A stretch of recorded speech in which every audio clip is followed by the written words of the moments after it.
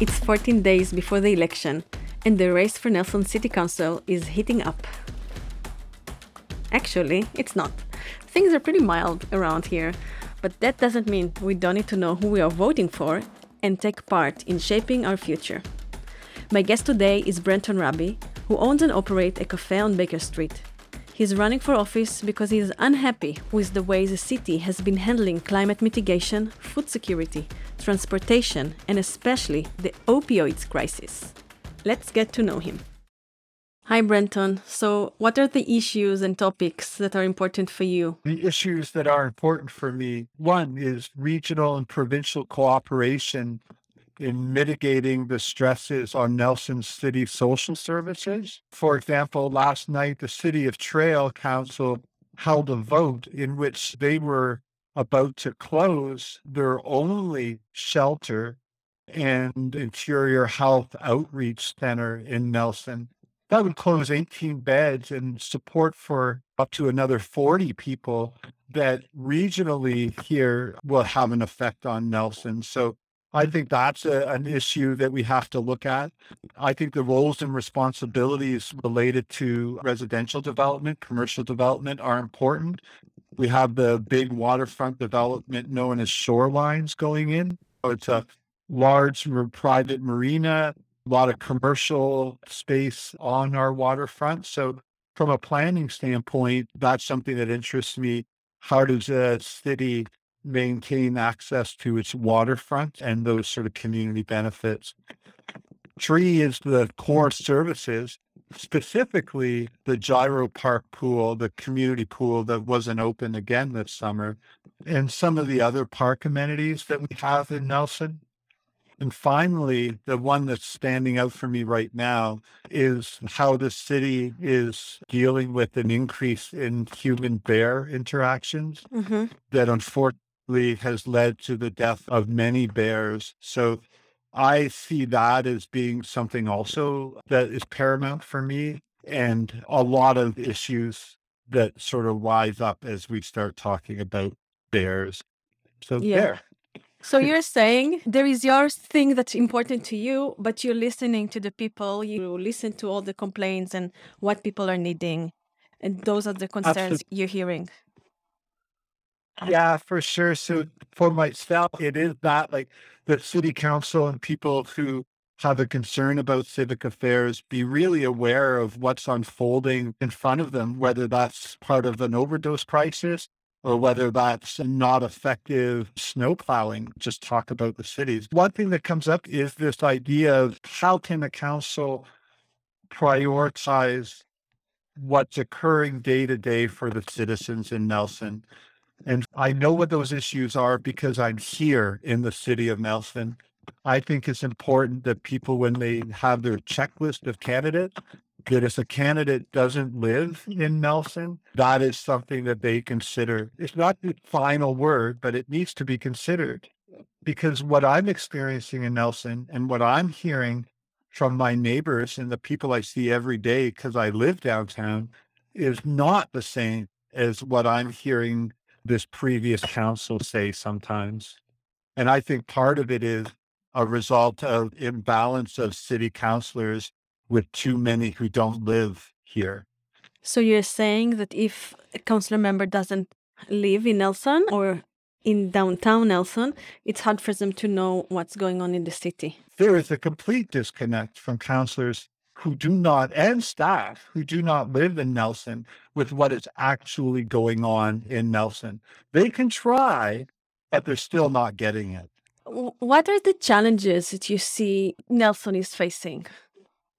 Wildfire interface priority. This council has done a good job on that and will continue with that work with the new council.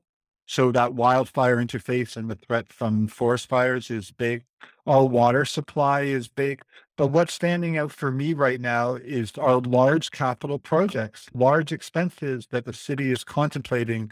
You know, we're talking $5 million plus for a new library, $15 million plus for Nelson Hydro backup energy, into the tens of millions of dollars for the new sewage plant upgrades. So these are costs that are going to be coming in and accumulating in a way given that we're heading into a recession possibly, that interest rates and affordability are no longer going to be affecting the people who lived here. They're going to be affecting the city itself. And I believe that responsibility financially for these city projects is not adequately covered right now. I also feel that on a climate change and environmental front, one of the biggest challenges we have is commuters, are people who, for many good and valid reasons, drive in and out of Nelson. Mm-hmm. That includes what I would call, given that I have an urban background, almost the suburbs.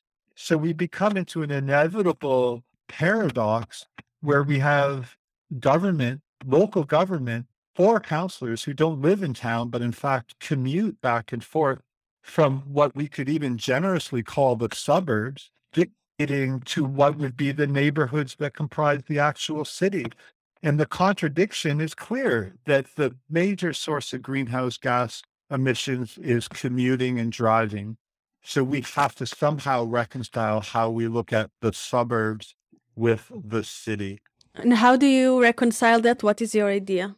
So big idea that I have is that we have to acknowledge the problem publicly Mm-hmm. and that we have to keep it at the forefront. So understanding that commuting is a big problem in Nelson.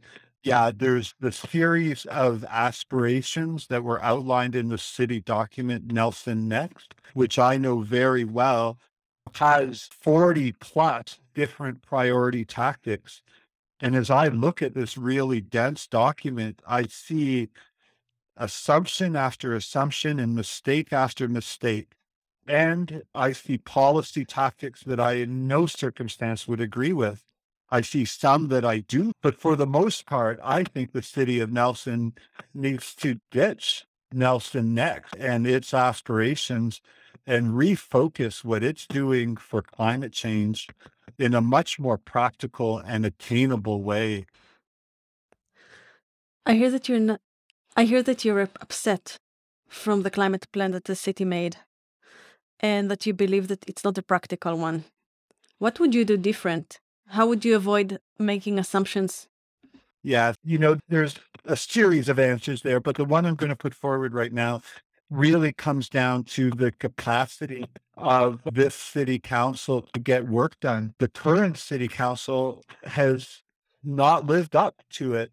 So the next council, what they can do better is be better prepared, understand the material more, understand the role of local government more, live in the city of Nelson. I agree with Councillor Morrison, who's now running for mayor, that there have been too many closed private meetings. These meetings that council has undertaken, previous council, are closed to the public. And as she says, councillors continue the discussions into aspects that should be held in an open meeting. So I feel that I will, in a new council, I'm going to ask relevant and timely questions. I'm going to focus on not having private meetings where decisions are made improperly. But one of the other things I'll bring to the forefront for me is that I'm a strong supporter of heritage in Nelson, Mm-hmm. especially the Touchstones Museum and the archives in Nelson. I would note that this year in March was Nelson's 125th anniversary, known as the sesquicentennial. We have a council that did not even recognize it with an order or motion or resolution in council. They've ignored heritage. They're redefining things in a way that they think is suitable. And I think a new council needs to regain control and really set the city on a course for what's coming for businesses and what's coming for people's bottom financial line. Okay, let's focus on solutions. Solution for the food security in Nelson. How do you see the problem and what would be the solution? Yeah, so to focus in on food security, I'm going to start by saying what is not going to work.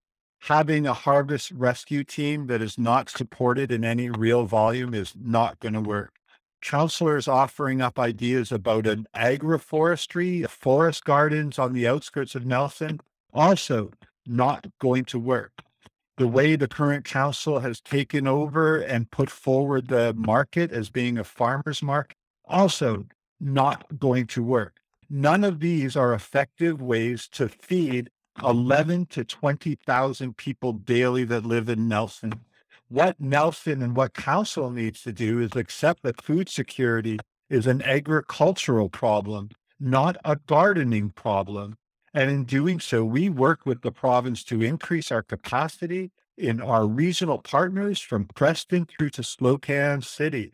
We don't assume that Nelson, the city, is going to reach food security in any meaningful way as long as it skirts the issue that we need volume and that educational programs and small volunteer-based programs are not going to solve the problem.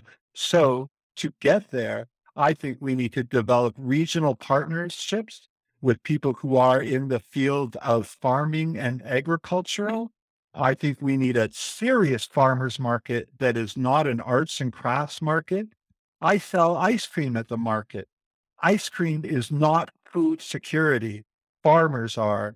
And right now, the city farmers market is not living up to the requirements of actual volume food, which is food security. So you're saying not the farmers market, but actually what's happening in the farmers market, that there is a lot of vendors that are not selling food. So if it was a farmers market that sells mainly food, would that reach the goal?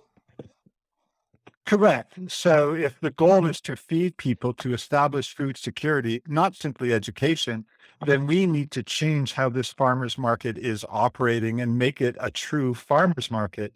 What it is right now, it's a revenue generator for the city to support its own operations. And they have gone strayed away from food security into the marketing. When I think about food security, I'm thinking about in the flood that we had a week that there was nothing in the stores. That the highways remain maintained and that we have not on the street, middle of the day in the hot sun, you know, we need processing capacity. We need agricultural growing capacity. We need to work with the regional district, to work with the province to get this happening in the rural area around us. In terms of maintaining the links and ensuring that we have the links to the highway, that is a provincial consideration. The city plays no role in that at all and should devote no money to that. So what can the city do more in the wintertime when there is no farmers market? So there is no farmers market in the wintertime in Nelson because it does not make money sense for the operator of the market. What I mean by that is whether it was the Eco Society or the city, they think that they can't make enough money out of it because the vendors are no longer vending, the arts and crafts vendors. They've gone on holidays. They're in Mexico. They don't vend. Obviously, it's not practical to be outside in the winter. So many cities who operate real farmers market, not fake farmers markets, but real ones, operate 12 months a year. The city, if at all, is supporting it by providing it with a venue, an inside place where farmers can pull in, put out their wares, have plugins for their refrigerators and their display freezers, and be out of the elements 12 months of a year. That's how a real farmers market works, not outgoing Nelson. It's shameful what we're doing in Nelson. And the reason if it was being done by a private business or a nonprofit to be raise revenue, that's fine. But this is the city has taken over a business for profit in direct competition with other businesses, not promoting farmers, but promoting arts and crafts. It's a duplicity. It has no legitimate role. And it certainly does nothing to help solve our food security, which is an agricultural problem. It's big. And yes, there are plenty of agricultural products that would be available throughout the winter if there was an established location and a real desire on people in Nelson to be concerned about food security and see the value in shopping, not only from the local supermarkets, of which we have so many, but also the farmers market. We want to take a quick break here and ask you to share this podcast on social media and messaging apps. This election will influence how much tax we pay and what they are used for. It will determine how we deal with the housing crisis, approach climate and fire mitigation, and fix the transportation problems in town. The link is nelson2022.ca. Please share it now and come back to the rest of the conversation. So, Brenton, you own a cafe on Baker Street and you have the opportunity to see a lot of people every day. Do people talk with you about their concerns? What do you hear from people living downtown? So people reach out to me and I do have conversations with people. Looking at just say the last few weeks, as it's become apparent there's an election and a campaign is happening, I have been approached by several people and managed to sit and have some in-depth conversations that includes retired city employees, includes people who were directly affected by the euthanizing of the bears, but also because I do own and operate a cafe downtown Nelson, I get a chance to sit and have conversations with people just in the moment. So people do know me as super Yeah. approachable. Is there any highlights worth mentioning from those conversations? And also, I wonder, how is life in downtown Nelson? So in downtown Nelson and for the neighborhoods, my hope is that the city of Nelson can support a safe overdose prevention site that allows people to both inject and inhale street drugs and do so in a way that takes them off the street and has immediate support for them if they overdose. People in downtown Nelson should not meet their neighbors over watching somebody die from an overdose. Wow, that's tough. Yeah, so not 2 weeks ago, I sat there and watched in horror. I can't no, I'm not even gonna it's just a nightmare, and this is why I'm serious about it. It people watching bears get shot, people watching people die in front of them. This is what's going on in the city of Nelson. This is what is happening. Forget climate change. Security. If everything's great, everything's fine. Isn't life good? Yeah, yeah. Boom. It's not. Okay, just get over it. Pretend it doesn't exist again and again. There's an accumulative grief that's happening downtown after a series of overdose deaths over the last few years. We're getting into 10, 15, 20, right? This is not normal for people to fend for themselves in these circumstances. There's a disconnect between what happens at the provincial government and their support for drug users in the city of Nelson and what's actually happening. I understand that it could be worse, right? I do. But the fact that it could be worse does not lessen the impact on people who have to stand together in their nightgowns and pajamas, crying while they watch somebody die across the street again and again. It's not right. It's not Wow. sustainable. So what did you do about it? How did you process that? I'm You're not. not. Nobody is. The professionals who attend these, the fire department, the police, I don't know even if they're getting support in this. So not a month ago, I called because of an overdose, right? He lived.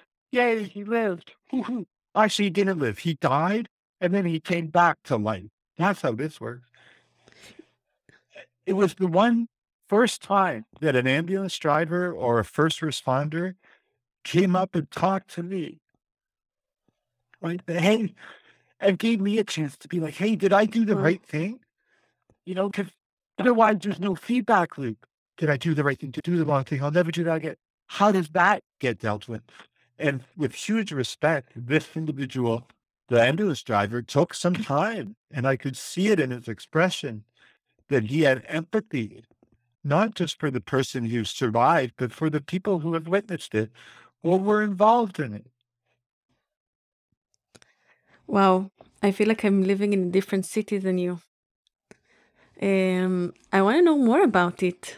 Can you describe me a situation that happened so I can connect more and understand what you're experiencing?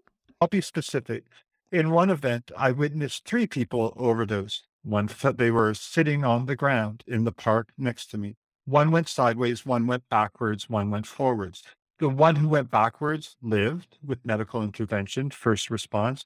The one who went forward died, despite first response. The third person got up and ran away. Most recently for me, and I looked over, so a gentleman who I'd known for many years who had caused the overdose of a boy, of a young man in town, of a young age. How it plays out is I look out my window. I see an obvious user, no judgment, start to prepare to use. I remind myself to just keep an eye out. I look out, and depending on the drug that they've used, if it's a downer, benzos, fentanyl, heroin, they tend to fall over forward, usually on the ground.